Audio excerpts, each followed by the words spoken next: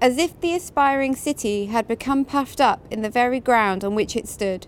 The ground had so risen about Bleeding Heart Yard that you got into it down a flight of steps which formed no part of the original approach, and got out of it by a low gateway into a maze of shabby streets which went about and about, tortuously ascending to the level again.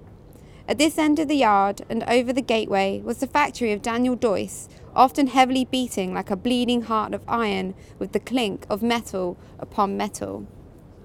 Down into the yard by the way of the steps came Daniel Doyce, Mr. Meagles and Clennam.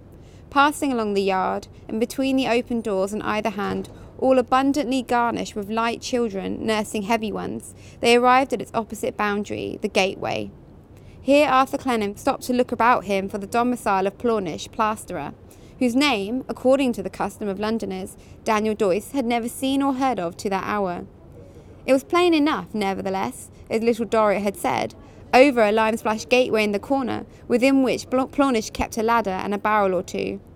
The last house in Bleeding Heart Yard, which she had described as his place of habitation, was a large house, let off to various tenants, but Plornish ingeniously hinted that he lived in the parlour by means of a painted hand under his name, the forefinger of which hand, on which the artist had depicted a ring and a most elaborate nail of the genteelest form, referred all inquirers to that apartment.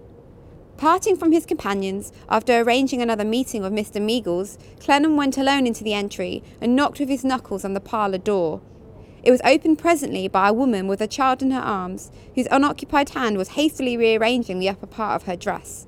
This was Mrs. Plornish, and this maternal action was the action of Mrs. Plornish during a large part of her waking existence. Was Mr. Plornish at home? Well, sir, said Mrs. Plornish, a civil woman, not to deceive you, he's gone to look for a job.